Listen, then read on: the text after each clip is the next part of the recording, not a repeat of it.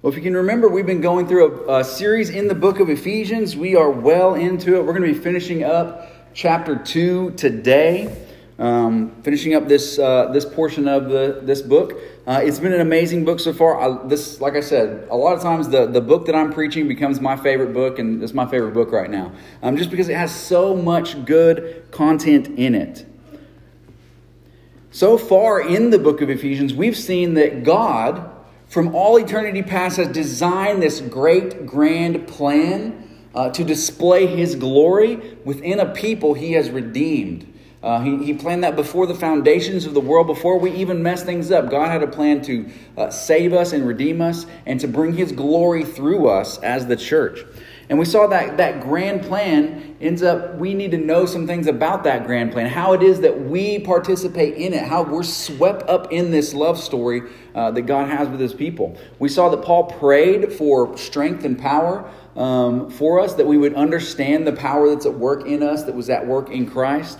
He went on from there to talk about individual salvation. Right? Last week we looked and saw that we were dead in our trespasses and sins, but God raised us up with Christ.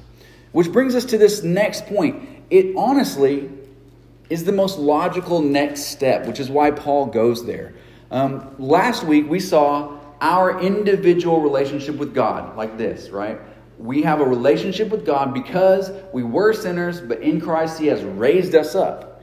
Now, that vertical relationship that we have with the Lord necessarily impacts our relationships horizontally. Say that again. Our vertical relationship with the Lord directly impacts our horizontal relationships with other people. So what we're going to see today is that our individual union with Christ's death and His resurrection results in a corporate union with our brothers and sisters in Christ. Our relationship with God results in a relationship with other people. Let me read this passage, and hopefully as I read through it, you're going to just start to see, man, that is so true. So let's read this. Ephesians chapter 2, verses 11 through 22. Ephesians chapter 2, verses 11 through 22. Let me read that for you. It says this: Therefore, remember that at one time you Gentiles in the flesh, called the uncircumcision by what is called the circumcision, which is made in the flesh by hands. Remember that you were at one time separated from Christ, alienated from the commonwealth of Israel, and strangers to the covenants of promise, having no hope and without God in the world. But now, in Christ Jesus, you who once were far off have been brought near by the blood of Christ. For He Himself is our peace, who has made us both one and has broken down in His flesh the dividing wall of hostility by abolishing the law of commandments expressed in ordinances, that He might create in Himself one new man in the place of two, so making peace. And that He might reconcile us both to God in one body through the cross, thereby killing hostility. And He came and preached peace to you who were far off, and peace to those who were near. For through Him we both have access in one Spirit to the Father. So then you are no longer strangers and aliens, but you are fellow citizens with the saints and members of the household of God, built on the foundation of the apostles and prophets, Christ Jesus Himself being the cornerstone, in whom the whole structure, being joined together, grows into a holy temple in the Lord. In Him you also are being built together into a dwelling place for God by the Spirit. What a beautiful passage that speaks about our reconciliation with God and with our fellow man. Paul reminds these Ephesians that there was a division that existed before they were Christians. He calls them Gentiles. Now, this is just a generic term for a non-Jew. So if you're a Greek, you're a Gentile. If you're Roman, you're a Gentile. If you're Chinese, you're a Gentile. If you're a Northern European, you're a Gentile. Like, that was just the term that the Jews used for outsiders. The reason being, God wanted the Jewish people to be separated from Gentiles. And that's because before knowing God, they worshipped other gods. They worshiped other gods, and God did not want them to mix with them so they would be influenced to worship their gods. So God commanded them to stay away and to separate from them. But notice what Paul does say here. He starts off with a therefore, which obviously therefore always connects you to what was just said. So we said individual union with Christ, therefore results in what we're going to talk about today. So he says therefore, and he says, but remember at one time you were called the uncircumcision by what is called the circumcision. Paul is in some way saying that this circumcision, this marker that God had given to identify who God's people was only skin deep, right? It's only skin deep. They were called the circumcision by what was called the uncircumcision. So this identifying marker that was supposed to point to who God's people were was only a skin deep thing. And he's going to go on to point that no, we need a connection with God. We need a marker with God that's more clear than that. So it goes on from there to make the point that these people were not in the club, so to speak. He's reminding these Ephesians, hey, remember at one time you weren't in the club. And if we think of a club like a Sam's Club membership, if you ever try to go to Sam's Club and buy something just for the fun of it, you don't get that benefit, right? Because you're not in that club. Paul's making kind of the same point. Hey, you guys, you Gentiles, at one time, you were separated from God. You weren't part of the people of God. Therefore, you didn't have the benefits of being God's people. And what are some of those benefits? Well, he reminds them, hey, you were at one time, when you were separated from Christ, you were separated from Christ, that word Christ. He doesn't say separated from Jesus, although that is true. He uses the term Christ. Christ is just a Greek word for the Jewish word Messiah. Okay, so the Gentiles were separated from a Messiah.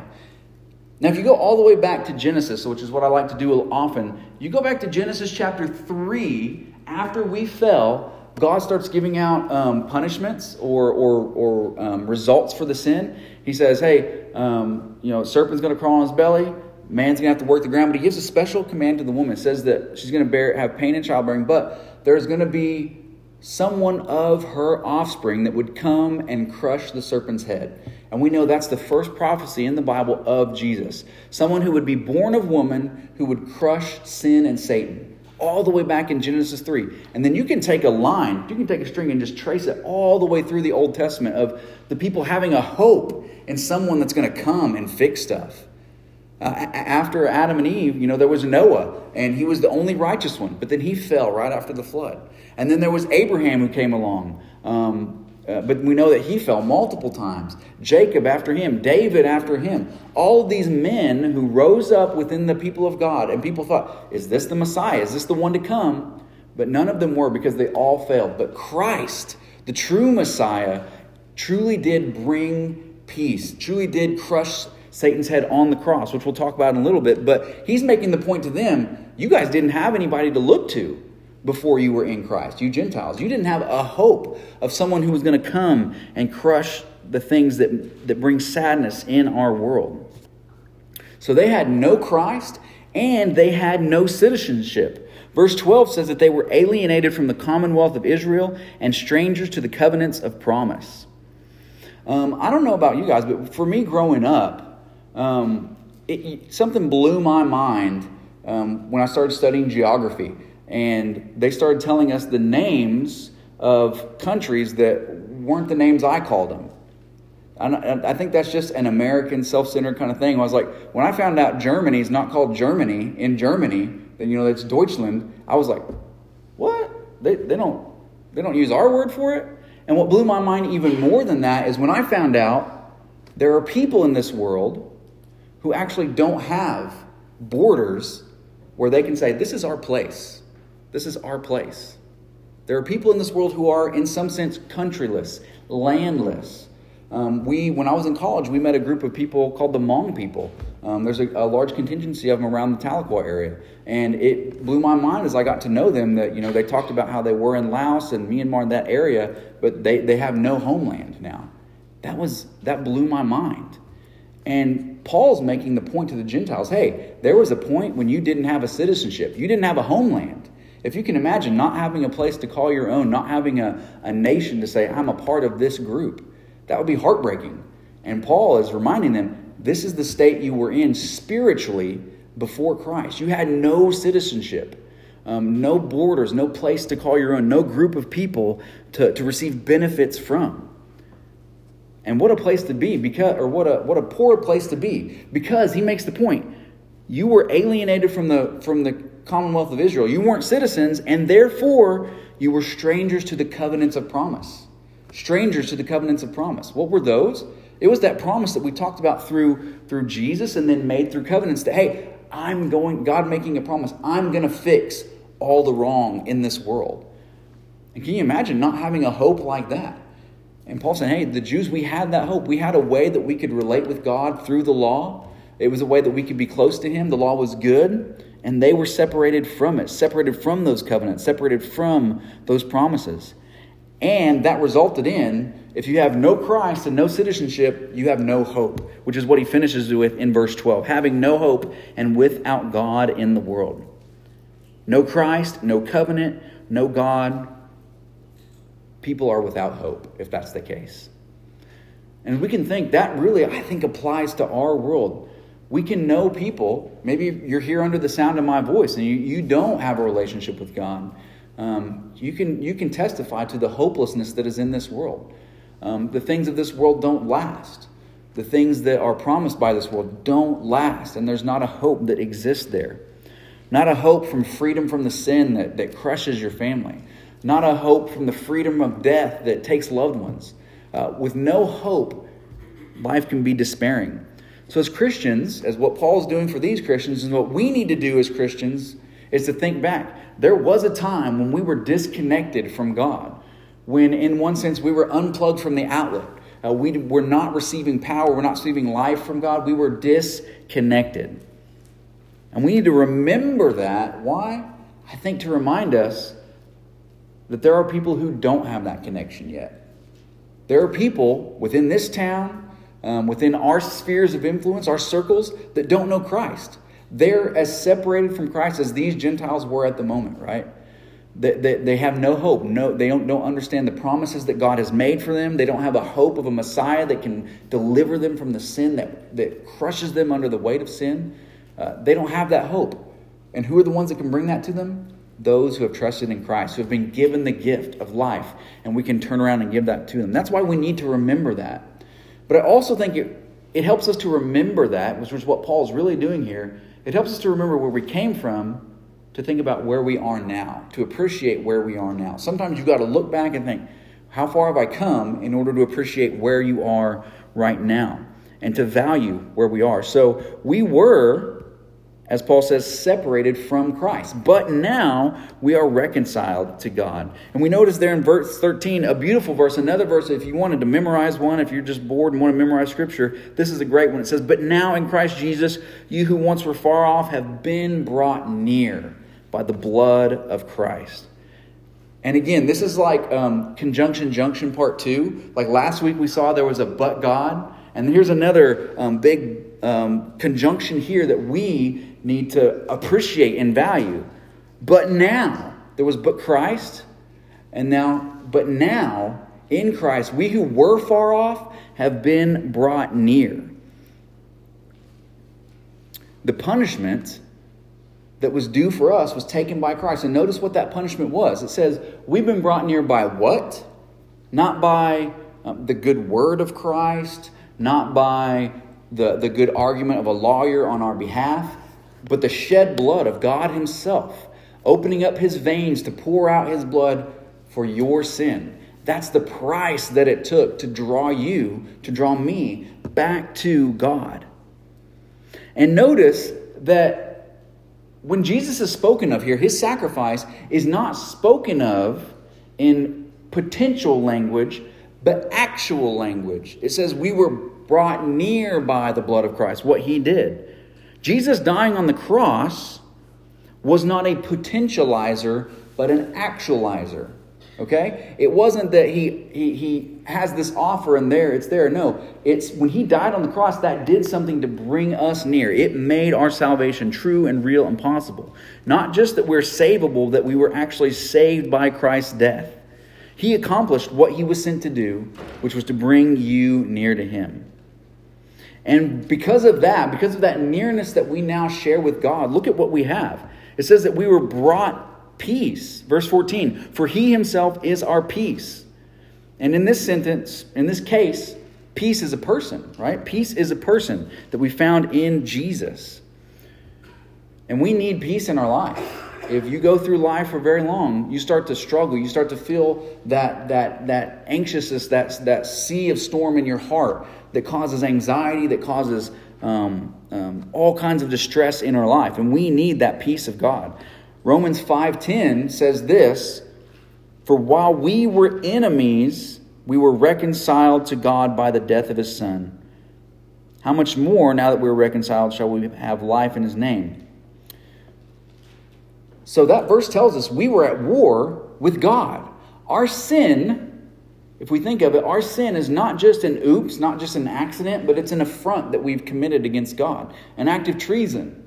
And when Jesus came to this world and died on the cross, he brought us peace with God. We're no longer enemies with him. We're no longer at war with him. We are now at peace with him. We're now his friends. We're now seated at his table.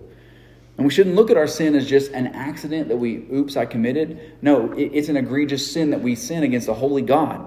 And that is forgiven by Christ. Yet when Christ died, he didn't just die and give us peace with God. This passage makes it clear that we also have peace with our fellow man, with other people. See, in verse 14 and 16, it says, who has made us both one, talking about the Jews and the Gentiles. He says, God has made us both one in Christ. He's made us both one and has broken down in his flesh the dividing wall of hostility by abolishing the law of commandments expressed in ordinances. It says that he created in himself one new man. It says that he might reconcile us both to God in one body. Later on it says, for through him we both have access in one spirit to the Father. God has made Jew and Gentile one. And the interesting thing is, he didn't do it by allowing Gentiles to become Jews. That's a really important thing that you might not think like, oh, that's not a big deal. No, to be a Christian, to be right with God, you don't have to become a Jewish person. You don't have to take on their rules and laws. Right? Instead of saying, hey, Gentiles, you can become Jews like it was in the Old Testament, he says, no, I've created one new man in the place of two. The church is a new creation that God has made, a new people with a new identity that didn't exist before. That's a great thing that we as people on literally the other side of the world, on a completely different continent, we don't have to try to become Jewish people. No, we simply put our faith in Christ, and when we do, we're part of this one new man that God has created, that God has put together.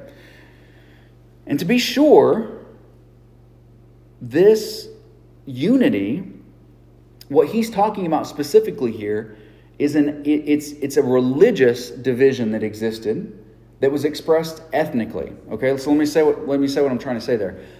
This division that existed, God had told the Gentiles or the Jews to stay away from the Gentiles. And remember, that was for a reason. Some of the Gentiles in that area, in the Canaanite Valley, those people were doing all kinds of sinful things. Even there's record of them sacrificing their children to a god called Molech. So this was a group of people that God did not want his people to be like. Right? So that separation existed because of sin. Because of sin, not just with God, but with each other.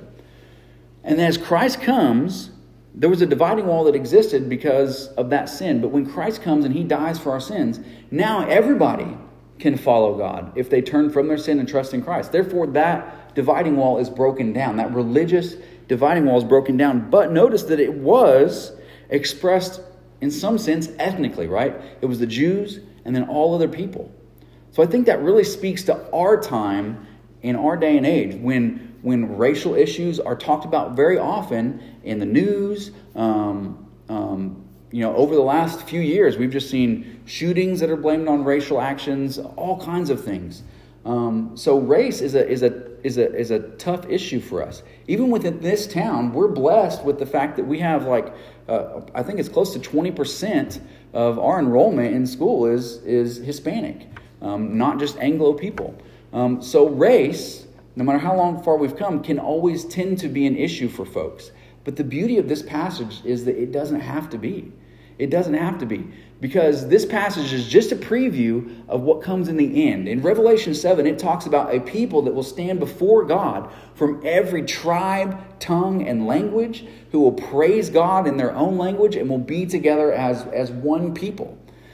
And the beauty is this new identity, this new citizenship that we receive in God, this new identity marker is not, it transcends where we're from or what language we speak or our family history. It transcends that. It doesn't change those things. We're still who we are and where we're from. Yet, this new identity in Christ transcends those things. So we're a Christian first, and then we're our other ethnicity second, right? We're as our scripture reading said today, we are Christian first, and then we're male and female. We're Christian first, then we're Jew and Gentile.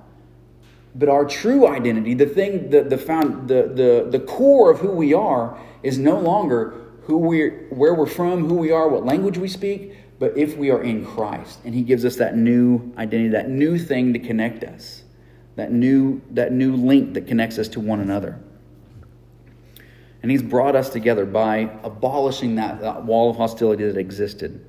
So we were separated from Christ, but now we're brought near to God, second. And third, we're united as the church in Christ.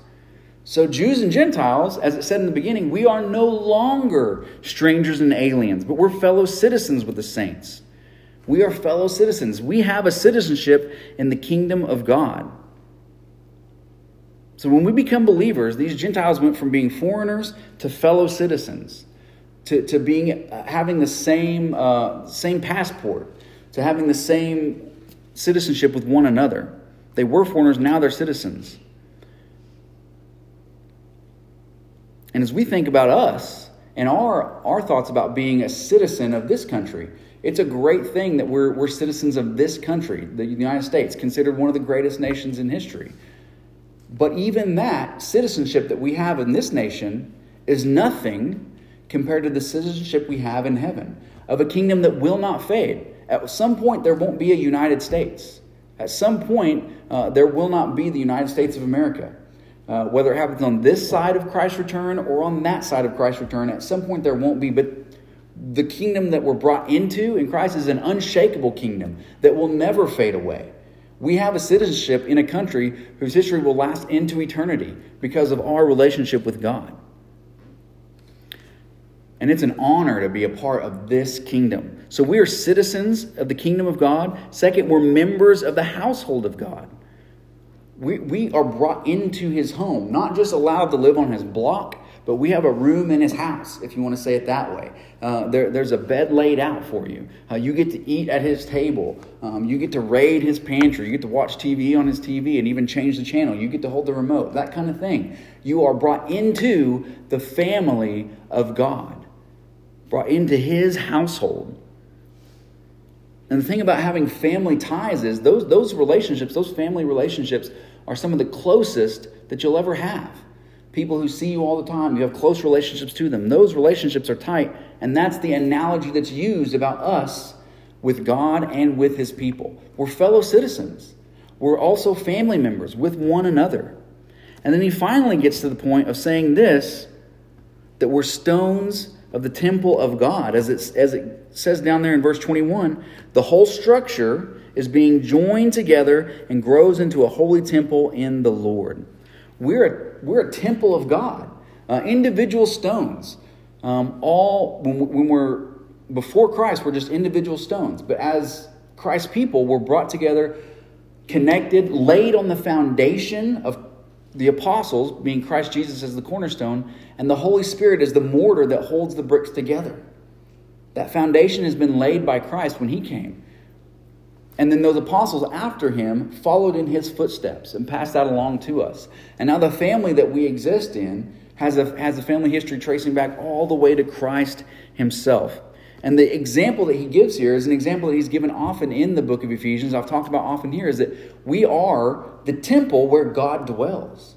Being a temple where God dwells. It says, verse 22, in Him you also are being built together into the dwelling place for God by the Spirit.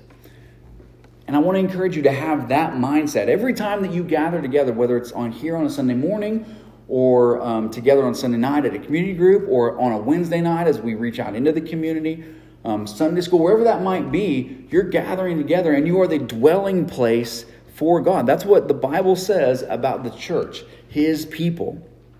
A dwelling place for God.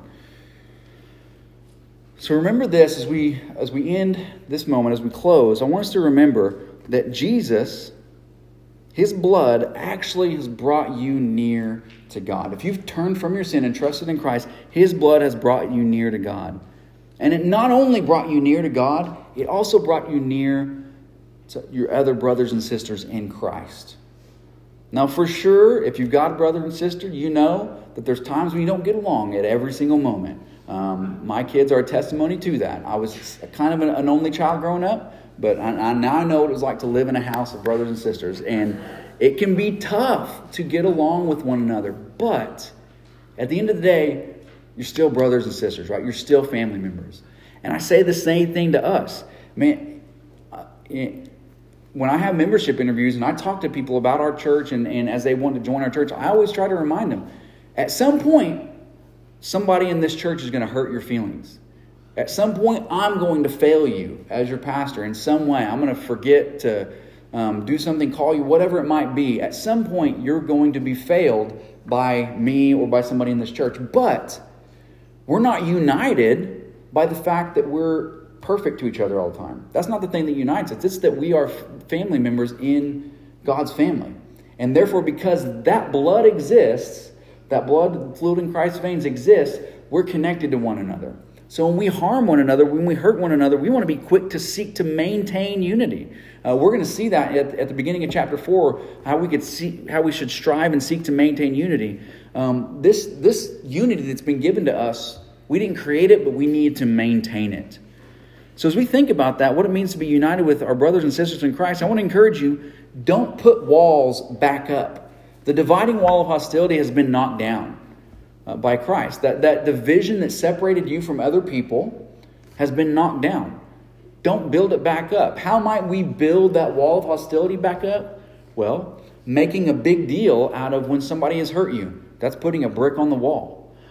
Thinking that you have more of a connection with somebody because of your shared history rather than Christ. That's another brick on the wall. Thinking that your time, your agenda is more important than the other people in the church. That's putting another brick back up. And we can make decisions in our life that are selfless, self-seeking, that's just like building that wall between us and other people.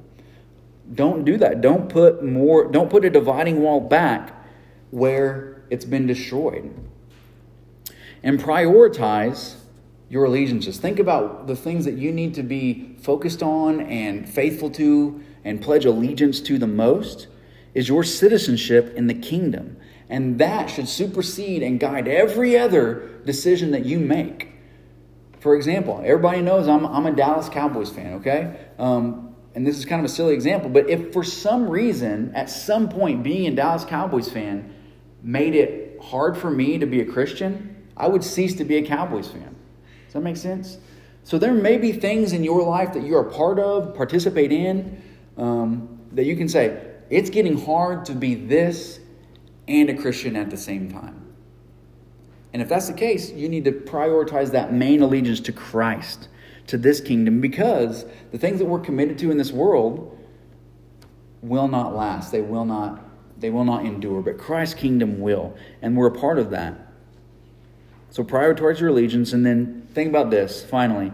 Treat Christians with more grace, more patience, more understanding, more forbearance, more love, more mercy, more tolerance, all for the sake of Christ. Treat people with those things because Christ has died to unite you. And don't let things of this world divide you, church. And I say this, I always like to say this when I preach a sermon on unity. I'm thankful that I've never had to preach a sermon on unity here, if you know what I mean. I've never had to address some kind of division in the church because we've had such great unity here through my whole tenure here, and I praise God for it, and I'm thankful for God for it. And I'm thankful that I can preach this message before I need to preach this message, if you will.